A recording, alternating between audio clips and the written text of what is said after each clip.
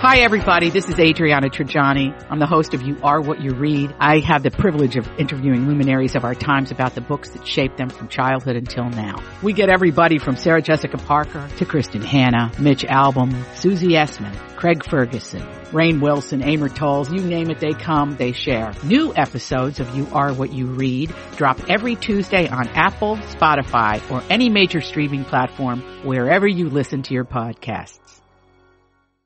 We love sharing news from our sponsor, Healing Insight Acupuncture and Holistic Medicine on Grand Avenue in St. Paul, Minnesota.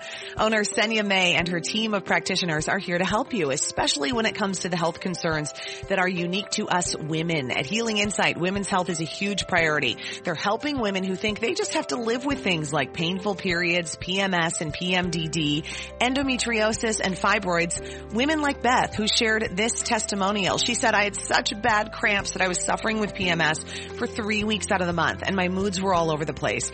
The practitioners at Healing Insight worked their magic with acupuncture and herbs. I feel like a much better version of myself again. Senya says many of her patients are like Beth, who think being on the birth control permanently is the only way to solve their hormonal issues.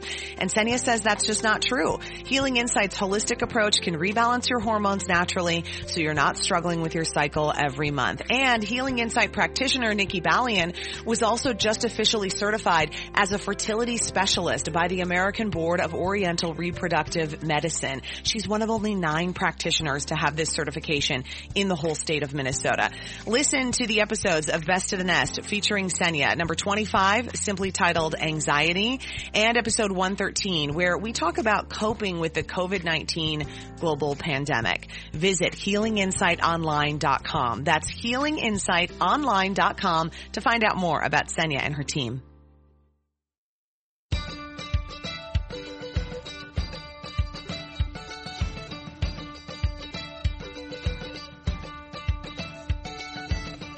I'm Marjorie Punnett. I'm Elizabeth Reese. This is Best to the Nest, a podcast that's all about creating strong, comfortable, beautiful nests that prepare us to fly. And the conversation is all about, are the kids going to go to school? Are they going to fly off to school? And I think it's a state-to-state thing, but that is a quite intimidating prospect, I think, for parents of young children in particular. I don't know how you teach a 5-year-old how to social distance. I really don't. Isn't that the truth? And all of the elements that are being considered when it comes to school. So as we're recording this, Marjorie, it's July 17th. In 10 days, the governor of the great state of Minnesota will announce what the plans are for the school year, which starts in the fall, which for some kids starts before Labor Day. Some kids, it starts kind of right in there here. Right. So I know a lot of parents around here are kind of waiting with bated breath to figure out what's going on. My daughter is going to kindergarten in the fall, God willing. Yes. And I know. And so I am on this Facebook page in this private Facebook group for the school that she's going to. Oh, that's cool. And so, yeah, it's neat. One of the other parents invited me and told me about it. And then, so I've just been kind of watching what the conversations are. Right. And people are generally pretty kind to one another on this Facebook page. Good. That being said, you can like feel the edginess and the stress and how different people really feel differently about this. And it's, there are a lot of elements that go along with the feeling of stress. I have many opinions per usual. Would you expect anything less? What is it? No, but what is yours? I mean, for you, in a lot of ways, kindergarten for a lot of parents is fraught with tension anyway. Right. Because your little sweet pea's a little sweet pea. I know. And it really feels like it's the first time they're going out into the world. And you don't have those, there's a difference between a kindergarten teacher and a preschool teacher. Preschool teachers are all cuddly and sweet. A kindergarten teacher, it's the beginning of, got to follow rules. You've got to meet these guidelines. You've got to meet these standards. I mean, you'll love this, Elizabeth. Campbell's kindergarten teacher was a former Marine. Oh, gosh. It was hysterical to watch his little 5-year-olds because they would stand up. They would say, "Good morning, Mr. Goldman." Then they would sit down. When they would leave their chair, they would push it in. When they would go for their morning walk, They would do it in a straight line. It was hysterical, but he had very sweet control of the class. And I remember the kids would be, Mr. Goldman, may I hug you? Yes, you may. Yes, you may. And the hugs are a real thing, my kids are in preschool, and my kids have had preschool this entire time. So what I have had is sort of a microcosm of what, a cautious, carefully controlled COVID classroom can look like, because my kids' preschool is they're doing a lot of kindergarten prep. They have like different milestones that they meet. We have parent teacher conferences. We have the whole deal with our preschool. And so frankly, I think I feel more comfortable about the idea of my kids going to school than most people maybe do, because my kids have continued with school, and the program has been so responsive and amazing and proactive about making sure that our kids are safe and comfortable, and weighing the risks and the benefit for me of sending my children to be able to be social and have activities and have bike day and water play day and all of these different things that they adore so much, and, celebrate Franklin's birthday with friends at school. All these things are so beneficial to our family that I feel really good about sending them to school, because I feel like you can do it in a really responsible way, and we haven't had anything terrible happen. And the infant room at our childcare had to be shut down for a couple of weeks when an employee contracted COVID, and they worked with the Minnesota Department of Health to figure out what to do, and then the infants were just brought back and nobody else got it. And so I feel like if you take the proper precautions and you have a system in place that allows for some flexibility for shutting down if you need to for a period of time and then coming back, I think it's really doable. Now, again, this is my personal opinion, and you could be listening to this and shaking your head and going, oh, hell no, I'm not sending my kid. No way am I exposing my child, or I'm a teacher and I don't want to expose myself. All those things I fully understand, but I've been considered an essential worker the whole time, so I've been going. I'm pregnant. I've been working. I've been taking precautions. My company takes precautions, and so I feel good about it. This is interesting, because this, again, is where you and I would differ completely. Yeah, you would take a different approach. I would be very different, although I think you're really fortunate in one way. All of it has been demystified for you. Yeah. Because you've been living it. And so it doesn't seem sort of a bridge too far to send Bernie off to kindergarten, because she's been doing this all along. For me, when my kids were little, they were in preschool, I think, 3 hours a day. Teeny tiny little preschool. You drop them off, you pick them up. It was just sort of that. So it would have been a bigger thing for me to say, okay, now he's going off to kindergarten. He's going to be gone most of the day. There are more kids. I could go to the fear place pretty easily because nothing would have been demystified for me. I mean, I actually think you're in a really fortunate position. I totally agree. Of seeing how it can be done. Yeah. All I'm saying is I know what that fear would look like. I can easily conjure it in my head for myself. And I think that's what so many parents are going through. If your kids haven't been in a daycare situation from 9 to 5 every day, it's easy to conjure. It's not possible to keep these kids safe. How could they possibly do it? You know in your heart it is possible because you've been seeing it every day. That having been said, I keep thinking about this. When my kids were in elementary school, they were in school in Atlanta, and it was a wonderful little public school, not particularly wealthy district. So there were things that just parents all sort of chipped in to help out on. Yeah. I mean, we had, and there was a couple of mothers that sort of spearheaded it and gathered volunteers, but there were things like we would go in and do extra cleaning. We would help out wherever we could, wherever we felt that there was need. There was always a couple of parents. They really didn't have enough teachers to sort of monitor the cafeteria. So I would do cafeteria duty. Ian would do it every Friday. There was a lot of things that we did to bring that school sort of up to where it needed to be for all of the children, not just ours, and to keep all of them safe. And I think that's something that parents can, if you're really afraid, what can you do to lessen that fear? If the school opens, what can you do that would not only make you feel better, keep your children safer, but keep the community of children safer. This is one of those beautiful times that if the schools are open and you're afraid, dig in. Volunteer if they allow you. Now, again, that gets really tricky if they allow it. But there are ways, I think, to mitigate fear, and I think that usually can come back to service. I mean, when I would be there with the other mothers cleaning the bathrooms, it was fun. I mean, we got to meet each other, and you got to hang out, and it was fine.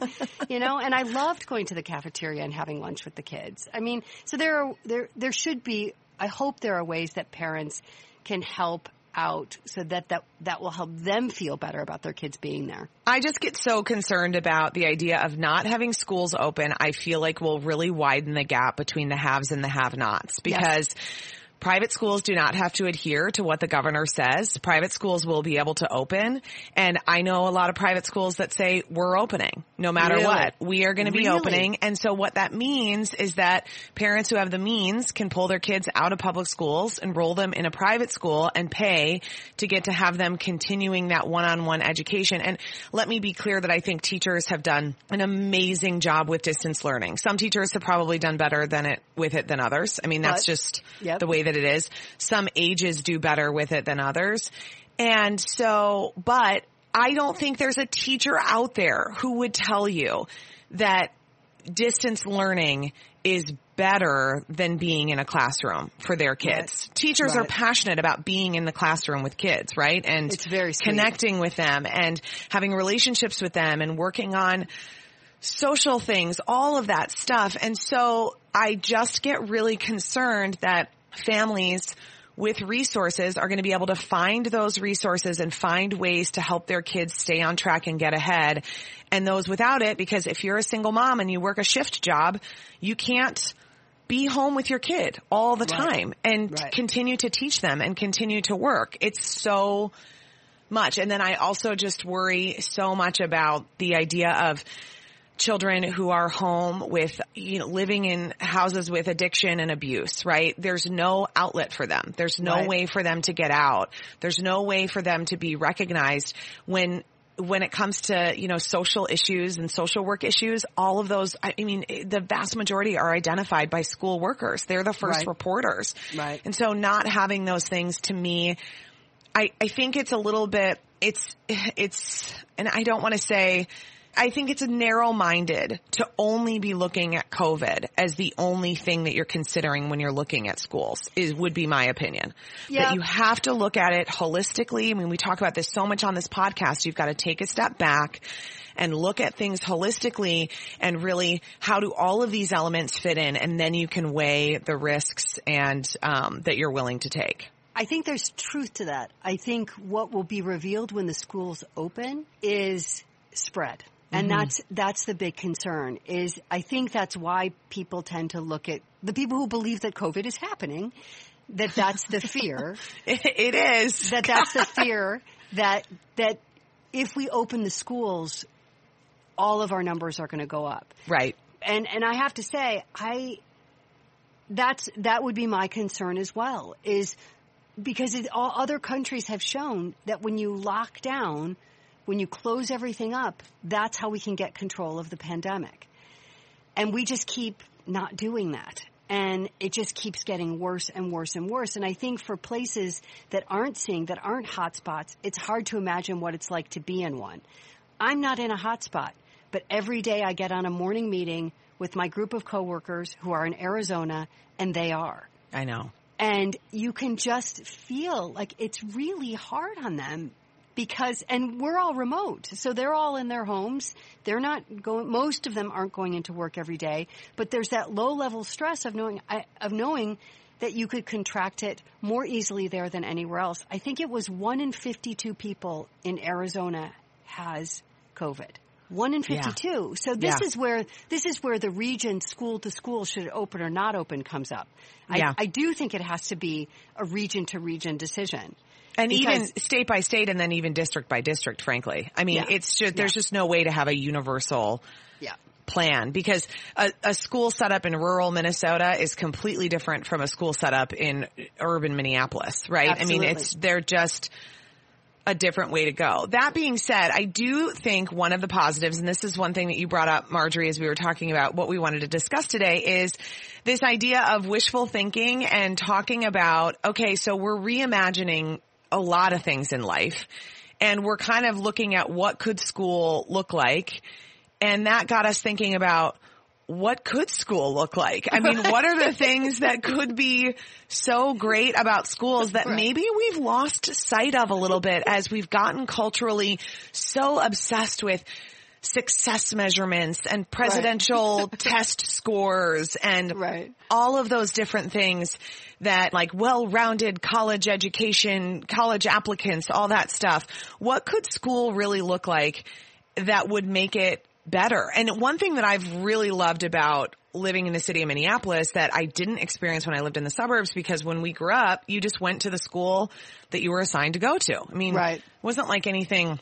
My parents didn't tour schools. I was like a touring idiot with a spreadsheet. I mean, I turned into like the worst version of myself with this kindergarten decision. Because in the city of Minneapolis, we have so many options, which can be amazing, but also overwhelming, but got me thinking so much about, like, gosh, you know what? These options are really cool. You can find the school that fits your child and that sort of fits your family's philosophy on life easier when you have a lot of options. I mean, we have charter schools, magnet schools, immersion schools, public schools, private schools, neighborhood schools. We have all these different things. And so as you're making that choice, it can feel kind of overwhelming, but it did get me thinking a lot about, what am I looking for in a community for when it comes to school and then our family. And you found something that I think is so great, this piece on what we wish we would have learned in high school. So there was an article in the New Yorker, and the headline was, "Subjects I Wish My High School Had Offered to Prepare Me for Adulthood." And we've sort of touched on this before, the things that have sort of fallen away in traditional schools that we think should be brought back. But this is we're pretty passionate funny about industrial tech and home ec. But this is so to this writer, I just love this. She said, is it a she or he? It's a he and a she. A he and a she. They wrote it together. How they perfect. Wrote it together. So they wanted AP salary negotiations. That should be the title of the class. Amen to this. Amen. She said, or she said, in this class, students upon landing their first jobs at Baskin-Robbins will be exposed to the colossal discomfort of salary negotiations. The worst. Each week, they will learn a different historical negotiation technique, from bartering donkeys in ancient Babylon to setting branded video rates as a TikTok influencer in Venice Beach. Brilliant. Students will also study common negotiation strategies like always speaking less than the hiring manager and growing accustomed to hearing a big ha ha ha, absolutely not, if they are women. Oh my gosh, preach it. That is so true. I actually think there really should be something like that. I mean, I want to send this article to every school administrator and be like, these classes are essential. This is what needs to go into schools. What do you have to do? What will have more impact on your life than your ability to negotiate a salary? Very few things. I mean, that is a major one. One of the things, so our kids always call us when they get, we always say gigs. When they get a job, they call us. And I remember my son called, and he was being offered a job in LA, and the salary wasn't terribly high, and he was sort of bummed by that because obviously the cost of living in LA is really high. And I said, dude, don't worry about it. Negotiate title. Just negotiate title. That's all you care about. Just negotiate title, because of the industry. He was going into media, and titles are everything. And you can make up the salary later. So, I mean, but there are ways that, like, in certain industries, you need to know what to do. A class would be great. And it doesn't have to be, I mean, just think if you bundled that with a bunch of other life skills. But anyways, the article goes on. They said there should be a class called Introduction to the Collapse of Modern Civilization. Learn how to acknowledge, accept, and smile through the collapse of the United States of America and the world at large. Each lecture will dissect the disintegration of different civilizations while students do mouth-strengthening exercises. The final exam will consist of students smiling through 3 hours of Tucker Carlson disdainfully lecturing about the dangers of diversity. Right. Yeah. Every powerful civilization has collapsed at one point or another, so just get prepared. Just understand it. Intellectually understand it. The Roman Empire was a big deal for a long time. To a lot of people. A lot of Romans cared about that. I know. The British, by the way, owned everything. They owned everything. And guess what they own now? Tiny little islands. Yep, that's it. It happens. I love this one. And I read this to my husband last night and he laughed so hard at this one. A class in how to turn off your car's low tire pressure alert. For the love of God. Yes, please. Mine are constantly going off. Turn it off. Okay. I'm going to read you one more because I love this one because I have two 20-year-olds. An AP class in growing up, how to turn 30 with dignity. Approximately 12 years after graduating from high school, students will be turning 30. Students in this advanced placement course will learn about the biogenetic origins of existential dread and how it can sneak up on them in the form of thoughts like this. What have I done with my life? Is that a gray hair? No. And how did Kaylee get named to the Forbes 30 Under 30 for starting a business that sells vegan cat litter? These are great class ideas. Yeah. These are great class ideas, which does make you think a lot about, like, what would you go back and wish that you could learn in school? And I think a lot of us are getting that awakening in terms of history and understanding that the history of our country that we've been told is basically we've been sold a bill of goods that isn't the truth. And you understand how many people are missing from that history, particularly Black people and people of color, right, of the timeline, and how we've whitewashed so much of our conversations. Even, I think this year people are going to be looking at Thanksgiving a lot differently than they looked at it before. You know, I know a lot of people who refused to celebrate the 4th of July this year. Interesting. Because they felt like they were celebrating something that wasn't true, that our nation's independence was built on terror and, you know, displacing Native people, which, guys, it was. And so is the history of many, many other countries. I mean, it's a sad fact about what we're looking back at. But I think Thanksgiving, you know, we've always been told, like, the Native Americans and the white people sat down together and had this wonderful meal, which didn't even ever happen, guys. You know, I mean. Yeah, it's really frightening to me how long I actually believed that. Right. I believed it for a very long time. Yes. Yes. Well, I thought into my 20s, I think. Right. This sounds so magical. And so I think when it comes to United States history, I think we are going to see a shift in schools in terms of what we are sharing, and this thought that looking back at your country and being critical of the things that have happened and have gotten us here doesn't mean that you love your country any less, right? You can love America and you can also want it to be better. Like, I love the things I love the most in life. I want to be better. Always, right? You look at your family, the people that you love the most, your husband, you love your husband the most, right? Don't you want him to be the best? The absolute best, and it's okay to look critically at that person. It doesn't mean that you love them any less. Right. And I think that's a really important thing. It's interesting that you say that. I was just editing. One of the things I do is I help turn into a television show an event series that one of the colleges at ASU does. And they had a speaker, a professor, that was speaking about civic education. So the event was all about civic education, and it's actually a very controversial subject right now. History is a very controversial subject because how do you agree at what our history is and was, and how should it be taught? Whose voices get to be heard? So amongst academics, this is a very, very, very, very hot topic right now. But this conference was about civic education and the importance of coming together and somehow teaching our children what it means to be an American. First of all, you have to start with the question, does that have value? Is it valuable to train our children how to be good citizens? And how do you do that? And one of the speakers said exactly what you said, Elizabeth, which being a good citizen starts with love. It starts with a love of country.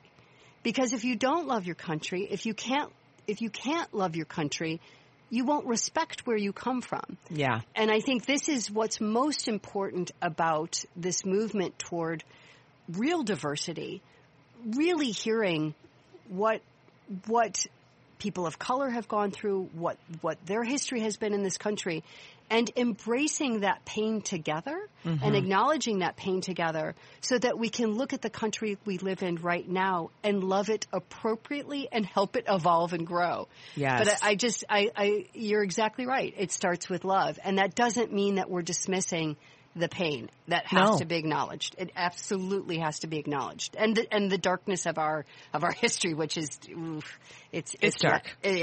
It's not good. Hey, Nesters, we want you to know more about one of our incredible guests turned sponsor on Best to the Nest. Annalicia Niemela is the powerhouse behind the Exercise 180 community and movement. We had an incredibly emotional and raw conversation with Annalicia on episode 92 that focused on how we look at, treat, and value our bodies. And you can go further with Annalicia by becoming an Exercise 180 member. When you do, you get an all-access pass to Annalicia's E180 digital course, private podcast, online workout videos, and private Facebook group where she hosts health challenges and live events, everything you need to become one of the strongest, healthiest people you know in body and mind, and to initiate you into a movement creating real change for the next generation, specifically our daughters. Go to exercise180.com/join-now for more about her membership. And she also offers a free masterclass that lays out the 7 principles her E180 philosophy is built on. Get signed up for that at exercise180.com. As a bonus, everyone who signs up for her free masterclass receives a special link that allows you to get registered for her membership at a big discount. And go back and listen to episode 92 of Best to the Nest. It's a must listen. But when I was reading this New Yorker article, one of the things I started thinking about was what classes, they're talking about an AP class in salary negotiation, but honestly, what classes do I wish I had had in high school? I was very type A. I took every class I was supposed to take for college preparation. I didn't take anything that deviated off the path that I was on because I was going to be a lawyer. I was all very serious about it all. And I look back now and I think, gosh, I wish I had a wider emotional education in high school. Yeah. So for me, I think every high school, in fact, every school, every grammar school should have yoga and meditation. For sure, Marjorie. That's so good. And a lot of schools do have this. My kids do yoga at preschool. I love this. Yeah, they do yoga at preschool and they're super familiar with it. And they really love it. And they do a lot of teaching in preschools of focusing on your breath, breathing when we're feeling overwhelmed, all those kinds of things. So you definitely are seeing those elements in schools. But I think having that be just a mandatory part of life, like a daily breath, practice. Daily practice. Yeah, would be amazing. Just like when I was growing up, we would hear the news over the loudspeaker, right? Of like, here's the daily news. And I thought, oh my gosh, how glamorous. I want to deliver the daily news. This is so exciting. And, what if a daily meditation, a daily breath, was incorporated into that? If you started the day with some yoga movement, how glorious would that be, Marjorie Punnett? I mean, honestly, you could do a 20-minute practice. Oh, gosh. You could do 5 and it would make a huge difference. It would absolutely make a huge difference. So that's one. How about you? Okay, I love that. Well, of course, mine has to do with cooking. I think cooking is essential. And I know that some schools still have home ec. We had home ec. When I smell burned eggs, I am immediately brought back to my home ec classes in middle school because learning how to cook eggs was like the first thing that you learned in home ec class. And I really do believe this. I believe if people know how to cook, I think that what sort of just snowballs from that is a feeling of independence, an ability to save money, a connection to our food that would then increase the transparency that needs to increase in our food system. And I know that that's like a big world thing to think about coming from a home ec class, but that's where it starts. If you're disconnected from your food and you only think that it comes from a drive-through or from the Chipotle line, I mean, God bless Chipotle, but like you don't know where it comes from. And so many of us are so disconnected. So I think having home ec classes that teach you about growing food, the people who grow our food, farm field trips, and then how to cook things is totally invaluable. I mean, and in another life, I would love to teach that class. Oh, you've got a long life. You might still. That's true. I mean, honestly, if you're at 65, you're not doing anything else. Why not teach a home ec class? Was it required in your high school?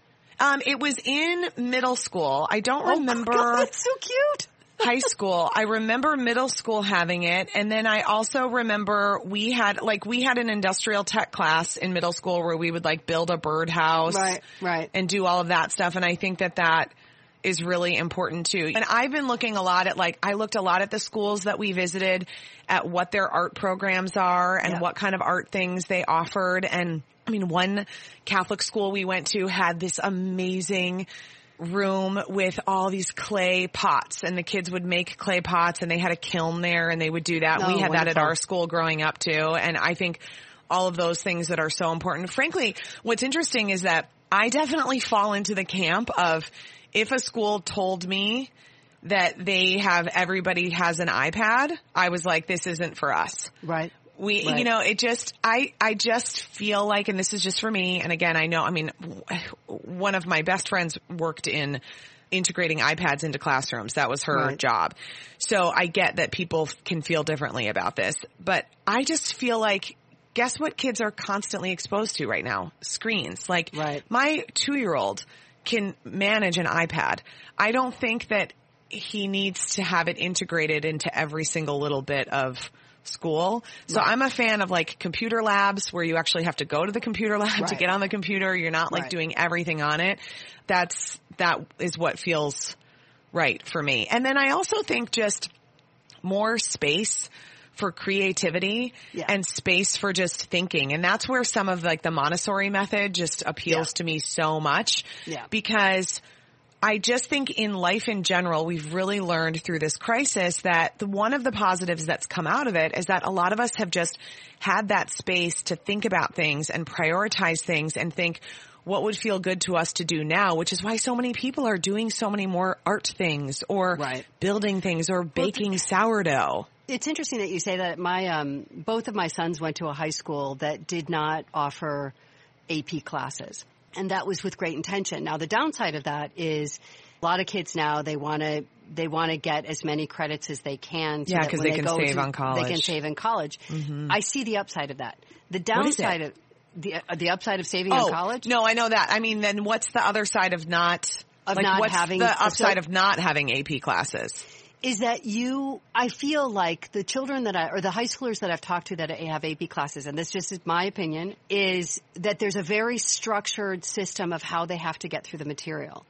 And they have to get through a lot of material very quickly, which allows for a lot of surface knowledge and good knowledge, but not necessarily the critical thinking, the deep critical thinking skills that I think actually serve you through life to be a curious learner. Mm-hmm. You become a learner, but it's at this rapid rate where you don't really have the time to stop and explore what you're talking about. Yeah. Where my kids went to school, they had a humanities class, and I think the humanities class was 90 minutes. Now, mind you, there were only 10 kids in the class. It's a very small school.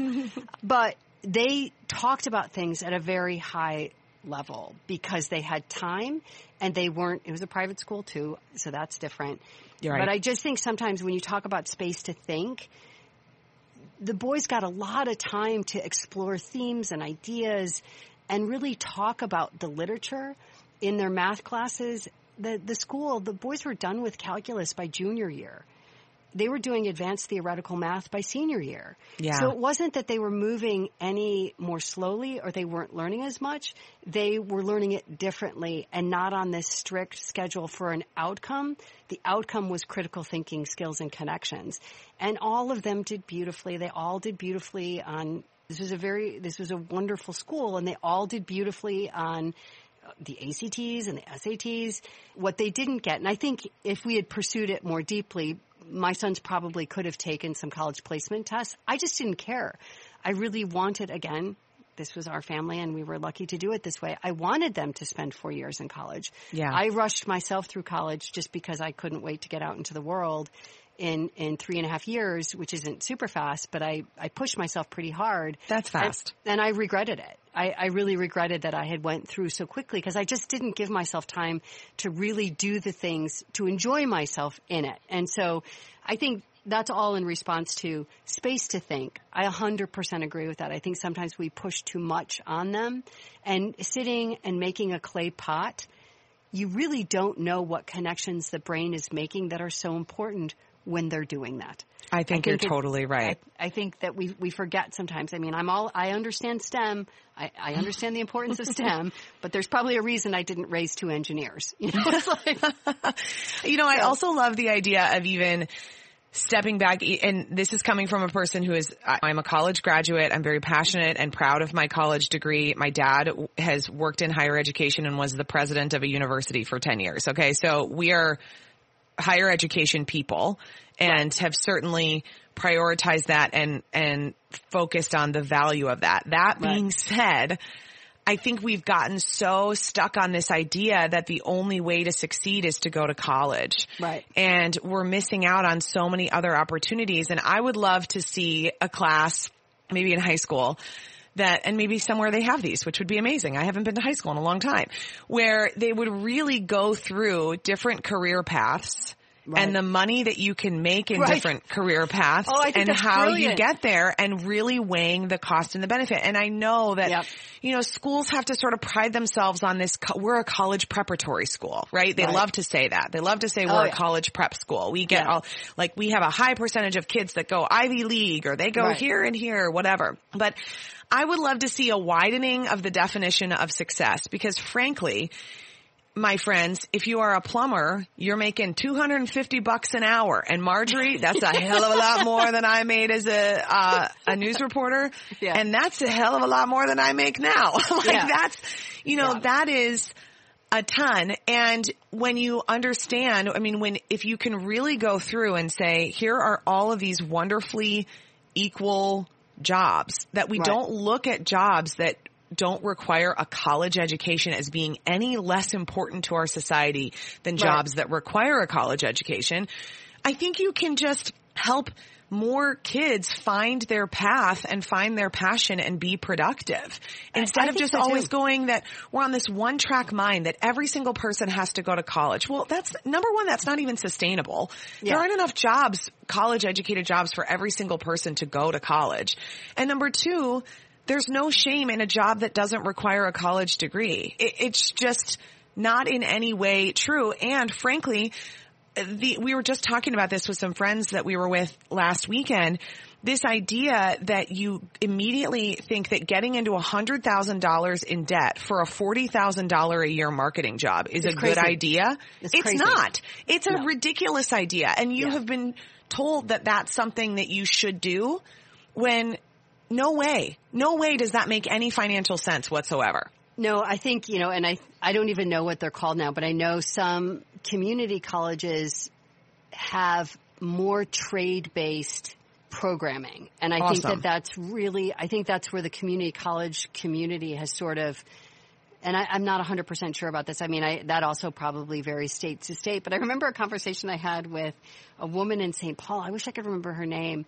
She was an upholsterer. And you can crush it as an upholsterer, by the way. Yeah. She was an upholsterer, and she had actually taken the class. I wish I could remember her name. She had taken a class. I don't know if it was at a community college or in high school. It was an upholstery program. Yeah. You could literally go in and learn how to be an upholsterer. My sister and my dad did a community ed upholstery class and loved it. Yeah, but this was a full-on training so that you would really know how to do it. And she graduated and they closed down that, I don't know if it was a trade school or what it was. And she said it's so sad because she loves her job. This was 15 years ago, but she loved her job. She was making a fabulous living. So she was doing just fine. Yeah. And loved what she was doing. She didn't want to go to college. She didn't want to study. She wanted to do exactly what she was trained to do. And I think, I don't know enough about what programs are out there now, but I think, again, as we're reimagining things, and I think what the pandemic has showed us, who are the essential workers? Hey, guess what? Electricians, plumbers, people who keep our lives running. True. Anybody who's building something, essential. Yeah, essential. And so I think that that's a really good thing too. So back to the classes we wish we had. Is there another one? Now home ec, I think, yes, 100%. I never took a home ec class. I could have benefited from one. I wish I would take it now, knowing what I know now.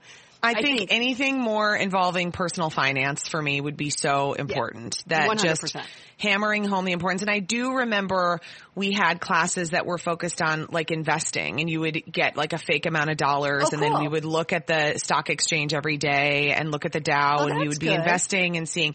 So I remember that stuff, your taxes, all that kind of stuff, personal finance as not just a one-off class, but as a required education. I mean, there is just, and again, STEM and all of that stuff is so important. But when it comes to what do you have to do on a daily basis, Marjorie? I look at my bank account every single day. Right. What do you have to focus on a daily basis? And what is the cause of more stress, marital strife, marital family breakdowns, financial problems? Right. If we were really, really preparing kids and really focusing on personal finance as a major part of a curriculum, I think that it could be completely life-changing for people. Well, here's the thing. If your family is dysfunctional about money, or they're not good money managers, guess what? The likelihood that you're not going to be a good money manager is really high. I know. Because if parents model bad consumer behavior, have high credit card debt, all of those things, more than likely those patterns are going to get passed on to their children, and the children aren't going to know how to dig out of that. And I think that's one of the things I 100% believe that should be a required year-long class. You can do a month on taxes. You can do a month on investment. You can do a month on what is your credit rating, and how do you make sure you have a good one. My younger son just bought a car, and it was really, he got his credit report. And one of the things I told them when they turned 18 is we're going to start building your credit rating now. Because when you need it, having an excellent credit rating is like having a magic carpet through the financial world. Yeah, it's so true. If you don't have a good credit rating, you're going to get charged higher interest on everything, whether you buy a house, whether you buy a car. And I think that's one of those things that a lot of people, when their kids are taking out student loan debt, you really need to explain to them what that means. I just paid mine off last month. Just paid it off. You know what it means. I made the last payment was $71, and it was like, okay, here we go. This feels great. I am completely free. I do not have a student loan payment this month for the first time since I graduated college. Oh my God. Isn't that crazy? And it wasn't a massive payment, and I didn't have a huge amount. But that being said, I always had it. I always knew I had to pay it. And what you knew not to do, Elizabeth, is to default on that. Yeah, There are so many kids out there that just think, I'm not going to pay it.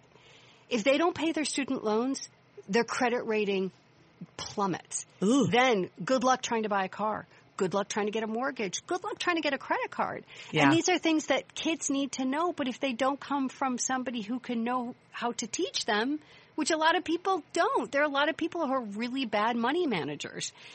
That's an important And even class. good money managers don't always know how to communicate that to their children. To their children. I think it is that we are in this time where we can definitely look at this as just kind of circling back to the beginning of the conversation of a lot of stress for a lot of parents about figuring out what's happening. But I think we can also look at it as an opportunity to say, with everything, how can we do better? And what really matters? Right. What really matters is the question that everybody's asking. And it's because we don't have so much noise around us with having to go to this and go to that and this baseball game and this fundraiser and blah, blah, blah. We're able to just cut through some of that noise. And the answer to the question, what really matters, I think is coming to us more easily, which is a beautiful gift. I have 2 more classes that I think are essential. Okay, tell. 2 more. I think there ought to be a class on personality differences. I think there ought to be like a psych class that actually teaches you about the personalities you're going to come in contact with for the rest of your life. Yeah, because some of them suck so much and you have to deal with them.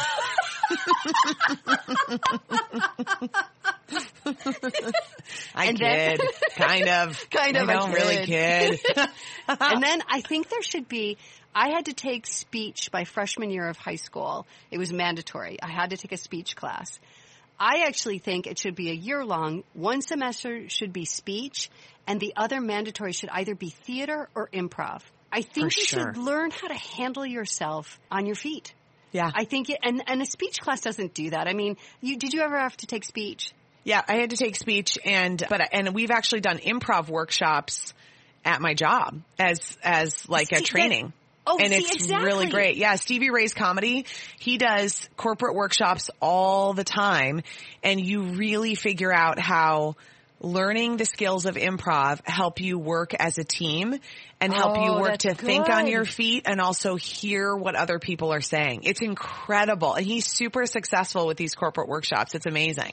Imagine having had that class at 15 or 16. Yeah.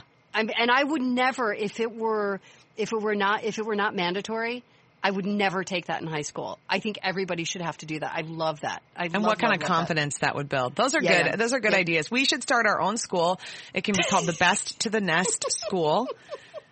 And everybody, yep. And then everyone has to, you arrive in an egg and then you peck your way out of the egg every morning and say, hello. I'm here. I love that. And it's like a rebirth every day. How do you feel about this? Our egg budget is going to be high. I really feel good about that as a philosophy. Crack your way out of the egg every single day. That is good stuff. Okay, if you are enjoying this podcast, please subscribe wherever you get your podcast and give us a review at Apple Podcasts. Marjorie, did you find a good one today? Yep, from Jax this morning. I always loved you two on the radio together and was thrilled when this podcast was first announced. I haven't missed an episode yet.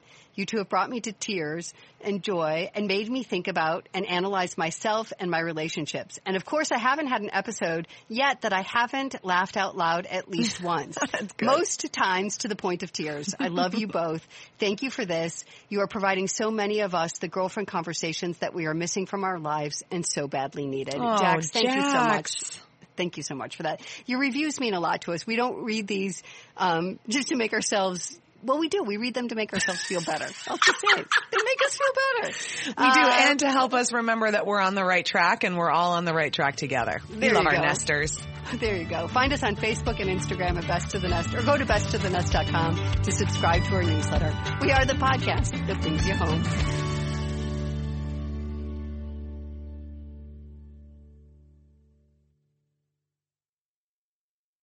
To be your best every day, you need proven quality sleep every night. Science proves your best sleep is vital to your mental, emotional, and physical health. And that's where the Sleep Number bed comes in. And let me tell you, ever since I've had it, my sleep IQ score is just going higher and higher. And did you know 8 out of 10 couples say that one of them sleeps too hot or too cold? Science tells us regulating your sleep temperature leads to higher quality sleep. For many couples, temperature struggles are a real challenge. So here are some tips to help you both sleep just right. Look for beds designed with temperature benefits such as the new Sleep Number Climate 360 Smart Bed that actively warms and cools each side so you both sleep blissfully comfortable. And now save 40% on the Sleep Number 360 Special Edition Smart Bed. Plus special financing for a limited time. Only at Sleep Number stores or sleepnumber.com/podcast1. Sleep Number, the official sleep and wellness partner of the National Football League. Subject to credit approval, minimum monthly payments required. See sleepnumber.com for details. Grab a 30-day free trial of Live by Live Plus, and you'll get unlimited skips, commercial-free music, and all of the podcasts and live streaming events you can handle. Visit livexlive.com/podcast1 to learn more and start your free trial.